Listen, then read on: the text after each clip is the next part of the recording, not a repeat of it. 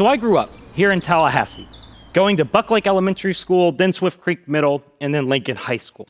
And there's an experience from my time at elementary school that just remains lodged in my memories for some reason. Along with the school's theme song, we all go to Buck Lake, Buck Lake, Buck Lake Elementary, that's our school. For some reason, that's never going to go away, even though I can't remember what I did yesterday. But I digress. See, I was in class in elementary school, and the teacher said that she wanted to pause class and show us something. And she took us outside to a man standing in front of a giant chunk of a tree holding a chainsaw, which was disconcerting without context. I guess this is how I die, right? But the guy explained that he had been invited to do this art project by the school. And he said he was going to do something interesting. He said he was going to carve from this log a statue of a bobcat, the school's mascot, just chilling on a tree. And then he started his chainsaw and began hacking away, which was pretty cool for elementary school Mike. That was the only part that really interested me. Anarchy, right? But as a child who had never seen such a feat before, I thought this sounded absurd as I left. How is that log going to become a bobcat with a chainsaw? Like, good luck, Chainsaw Man. It just didn't make any sense to me. I couldn't even imagine or envision it. Well, a couple weeks passed, and we're brought out again by the teacher. And lo and behold, the crazy Chainsaw Man had done it. And I have no idea if the statue's still there or if it's been eroded by weather or whatever else. But man, I remember it being beautiful. It was unbelievably detailed and intricate, and it just blew my mind. I'm sure you guys have seen stuff like this. And ever since, I've been fascinated with the art of sculpting, of creating statues. Even later in high school and college, when I studied art history, what I found is that I enjoyed paintings intellectually. Architecture filled me with awe, but it was the process of sculpting that fascinated me most. I found myself enraptured by pieces like the Pietà, which was by Michelangelo, the only piece he ever signed. Weighing 6,700 pounds, it was sculpted from a single slab of marble over 2 years. And I could study the details of this piece for hours. The faces, the marks of the crucifixion, the ripples of the robes that look like they're actually moving with the breeze. Or this one, The Ecstasy of Saint Teresa by Juan Lorenzo Bernini, a Baroque-era masterpiece that depicts the spiritual awakening of Teresa of Avila. Ridiculously detailed in so many ways. But what I love the most about this piece is that it's designed to merge with the space it's been placed in. There's a hidden window in the dome above that illuminates the figures and casts these remarkable shadows and lights up these stucco golden rays. Makes the whole thing look alive. Or, this is one of my favorites because of its sheer size, The Motherland Calls. This was designed by 2 Russian sculptors and engineers, and it is one of the most brilliant statues in the world. It commemorates the fight against Nazi Germany. It took almost 8 years to complete and stands 279 feet tall. For context, that is 100 feet taller than the Statue of Liberty. It remains the tallest statue in Europe and the tallest statue of a woman and a sword in the world. To keep the sword held out, though, and this was really cool, they had to make the entire statue, the arm and the sword, hollow, laced with wire, with concrete walls almost a foot thick. And I mean, these statues, they leave me in awe, like few pieces of art can. I can't wrap my mind around how someone can look at a block of stone, see this potential vision within it, and then bring it to reality through creative work, one swing of a hammer and chisel at a time. It just blows my mind. And that creative process, I think, speaks to the vision that the biblical story believes defines and directs our lives. This vision rooted in creativity and grounded in the very first pages of Scripture, in Genesis chapters 1 and 2. In this story, this origin story that sets the course for the entire Bible, what we as Christians call the creation account, where God creates all things in our universe good and then shapes humanity, and places them in this garden called Eden, which is a symbol of what God intended for creation. This space defined by right relationships, creative work, and divine rest. And what's interesting to me about this account is that we often only talk about Genesis 1 and 2 to talk about what's wrong, what has been lost in our world. See, we look around and we look at our world and we don't see Eden. And then we immediately jump to Genesis 3, and we remember that in the biblical story in Genesis 3, humanity rebels and Eden is lost. And while that's very true, only focusing on that aspect of Genesis is a mistake. You see, the biblical story doesn't start with a problem. It starts with goodness, then a problem, and then God bringing us back to goodness again, working to renew creation and humanity back to the Garden of Eden through Jesus. And this is really important because if the Bible doesn't start with a problem, but rather a good vision that God is moving us back to, then I think Genesis has far more to teach us than just what we've lost. It holds the original vision and patterns for humanity and life that God had intended us to have. And as disciples of Jesus, it holds the vision of what I believe God intends to shape our lives into. From blocks of stone with all this raw potential, crafted into intricate, beautiful statues of Jesus, the true image bearer of God, and the Garden of Eden, once again, here and now.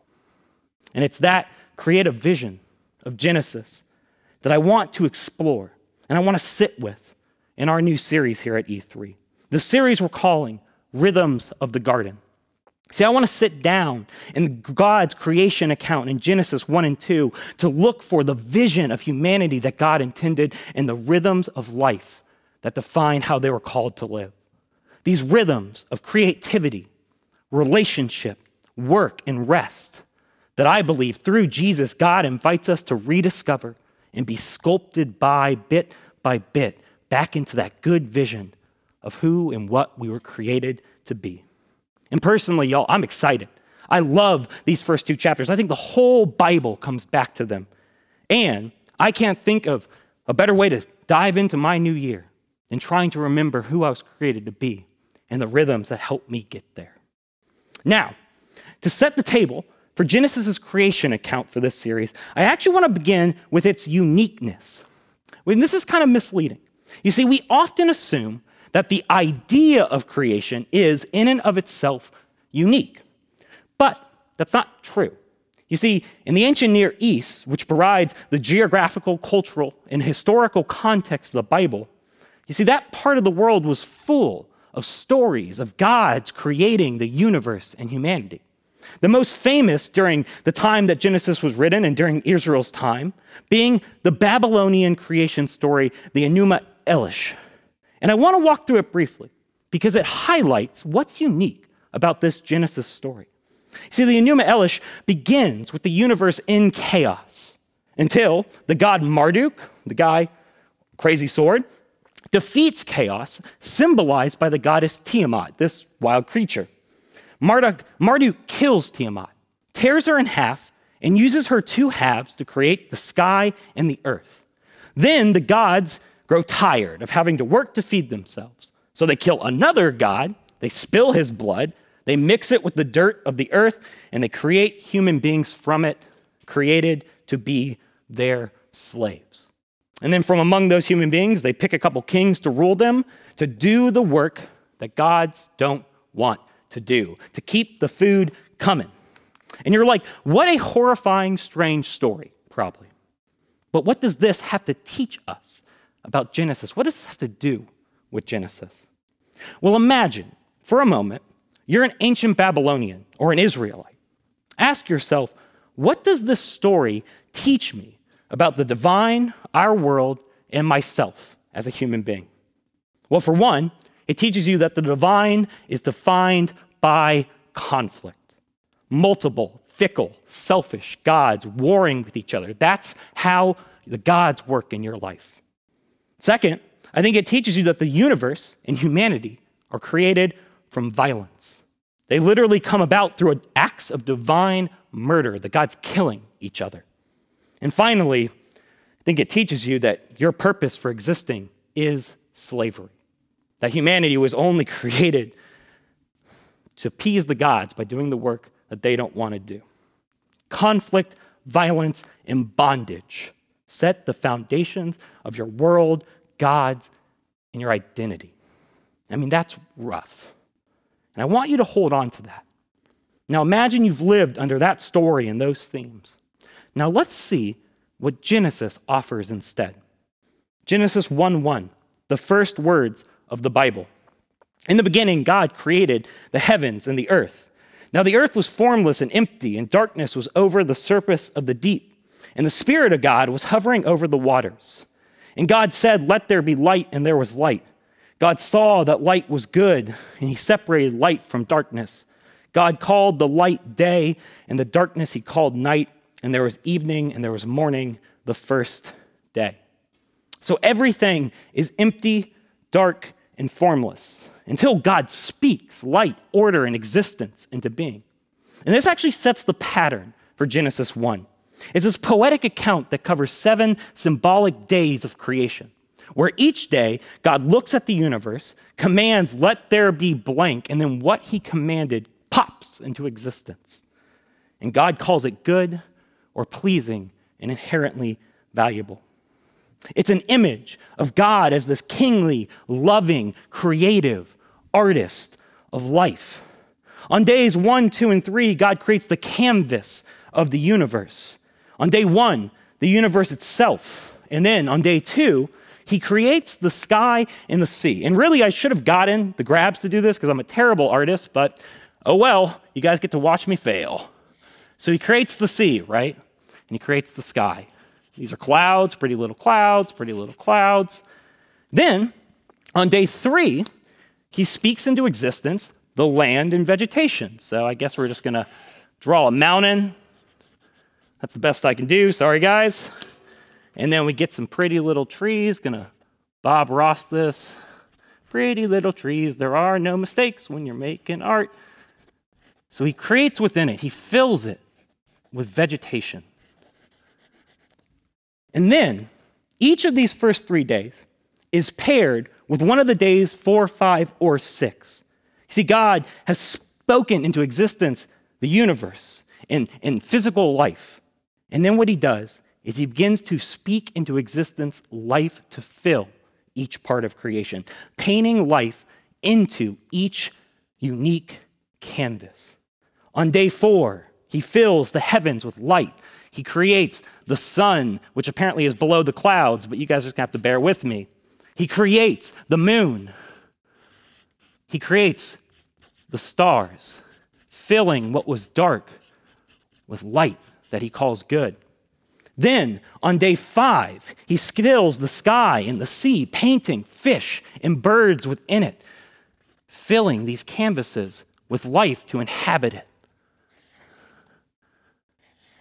Give this fish a little smiley face. Then, on day 6, he fills the land, painting within it animals and humanity. I'm gonna call this Hank, my dog, and here's me, happy little Mike.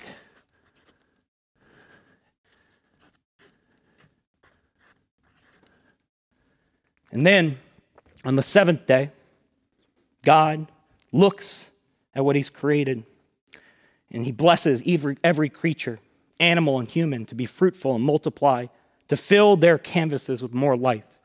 And he sees that creation is good. And on the 7th day, he rests from his creative work.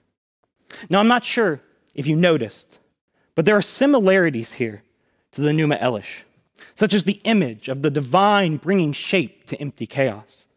But the differences are stark, and they are far more important, especially in what they teach someone saturated with creation stories of conflict, violence, and bondage. Are there multiple gods in this Genesis story? No, there's one infinite but singular God creating everything. There is darkness and chaos, but is this God threatened by those things? Is the universe created out of conflict and violence with them? No, this God simply commands chaos to still and it obeys. There's no conflict needed for this God to create. He simply speaks and brings light to darkness, order to disorder, peace to chaos, life to what was empty. And is creation a source of frustration for this God? No, it's intended, wanted, affirmed, beautiful. It's a place of provision and goodness where life, not death, thrives, something that this God calls good, pleasing, valuable. This paints an incredibly different image of God in our universe. And the same is true for its image of humanity. We jump to verse 26. It's this culmination of the sixth day. We read this poem. Then God said, "Let us make mankind in our image and our likeness, so that they may rule over the fish in the sea and birds in the sky, over the livestock and all the wild animals, and over all the creatures that move along the ground."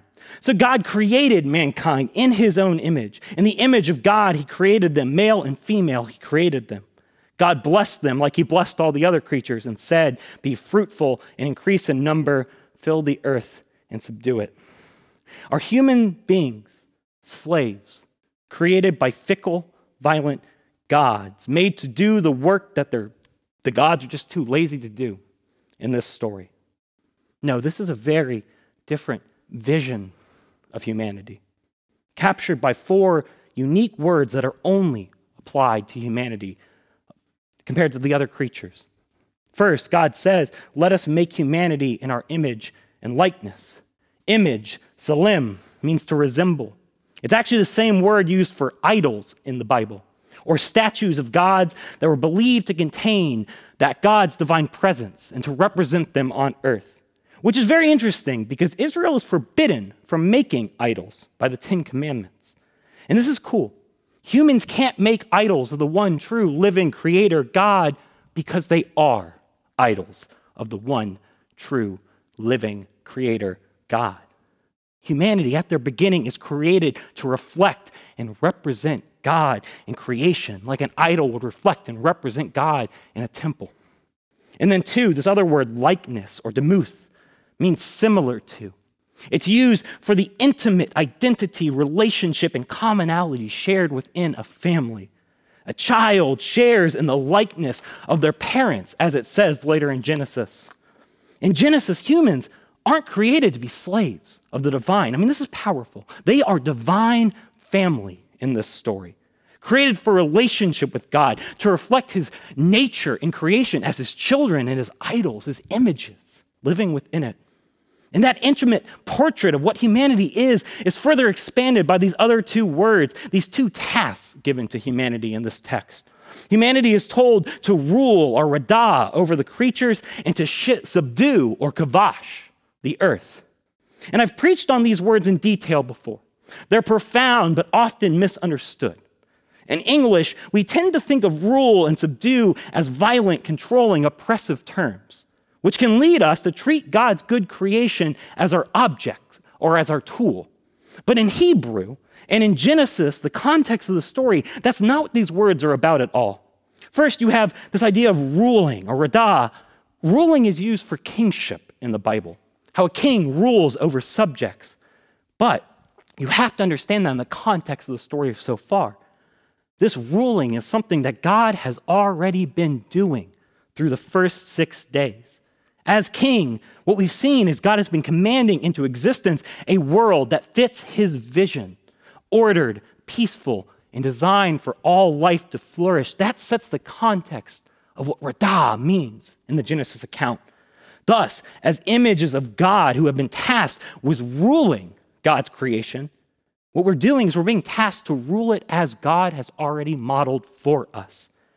Humanity is given authority, but it's not to do whatever they want. Rather, it's to continue his creative work by reflecting how he rules creation, with this abundant life flourishing from it, which is affirmed further by this other task they're given: subdue the earth. And this is a term used for gardening. It's actually very fascinating. It's when you work the ground to help it create more than it would by itself. I mean, pretty easy to understand. Land grows vegetation naturally, but it has the potential for more if It is cultivated, cared for, nurtured to produce more with our intention, our resources, and a little elbow grease. I mean, think about what this account teaches us. Humans, as representatives and family members in God's family, are invited, are given the privilege by their Creator to bring their will and intention to raw creation to help make life flourish even more than it would on its own through how they rule like their God does.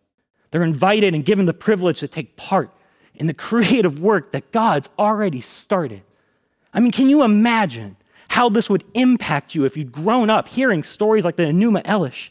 God isn't a fickle, absent, violent slave master. He's present, caring, relational, active. He's inviting. And we aren't slaves or byproducts of divine violence and conflict. We're intentionally and lovingly created to be part of God's family, to share in his creative work. This God isn't detached from us. He wants to complete his good creation project in relationship with what he's created. I mean, to put it simply, we were created to co-create with God in our lives. That's what it means to be human in Genesis. And I think that's astounding. I think that's a beautiful image of who we were created to be. And it's a profound vision for who, through Jesus, we're invited and empowered to be again. I just think that's so cool. Co-creators with God. But in that, I think Genesis asks me some pretty tough questions too. It asks me, do you see yourself as a co-creator with the divine call of creativity in how you live? Do you see every moment of your limited life as a gifted canvas to create within, play, and paint meaning and goodness onto? Do you see whatever is in front of you as an opportunity to use the resources our God has given you, time, talents, and treasures, to sculpt from the divine potential of that moment, that conversation, that interaction, that encounter, his good vision for what it could be?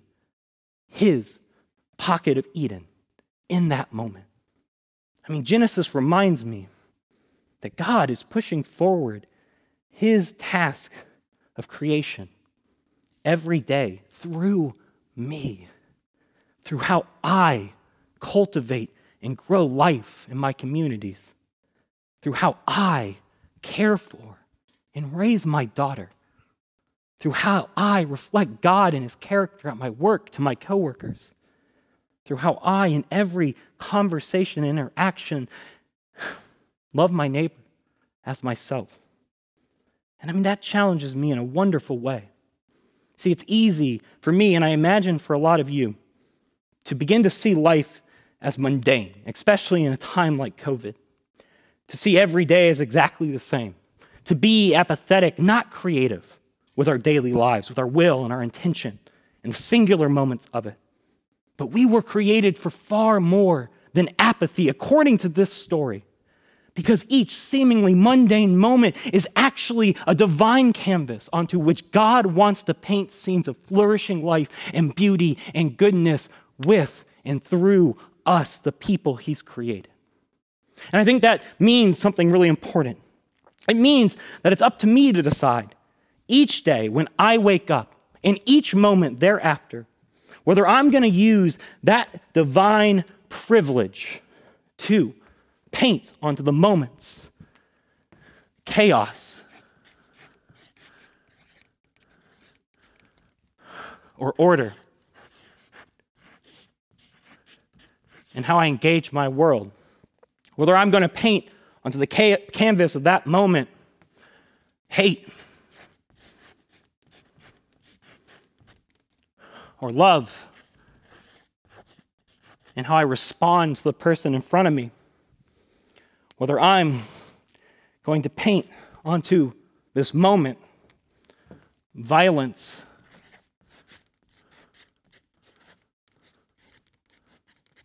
or peace, through whether I seek to build his kingdom or my own his image of Eden, or my little pocket of my kingdom on the world. Or if I'm going to engage that moment with apathy or divine creativity.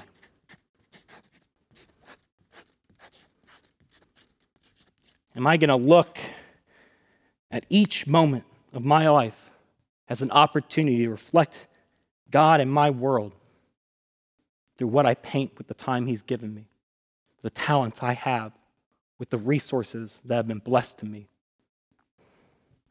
See, in God's story, we are called to engage every moment with awe, wonder, and gratitude, and with divine, loving creativity. Humanity was designed to be creative creatures. We just have to decide moment by moment whether we want to create Eden or its loss with the limited time we have, and how we sculpt relationships, paint with our work, and shape our rest. And I'll just speak for myself.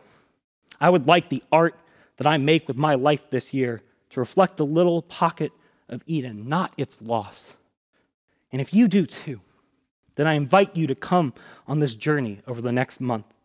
Because like with sculpting, that creative work begins with a big, formless hunk of stone, of raw material of our time, our talents, our treasures, that with the right vision and rhythms, one paint stroke, chisel, step at a time, God can shape into something beautiful. But we need the vision and we need the rhythms. We need to learn, again, who we are created to be and how God wants to get us there in the daily rhythms of our life. So as we dive into this next part of his creation story with Genesis 2 and the Garden of Eden next week, I just invite you to do so with the hope, looking to find its vision for life as co-creators with God. Just if you're willing to adopt the rhythms of life it shows us, and if you're willing to use them to let God teach us how to craft divine relationships, work, and rest. And I think if we're willing to do that, we're going to see that he is going to shape our lives according to his good vision and of Eden. And I think that is a very cool invitation. Amen. Amen.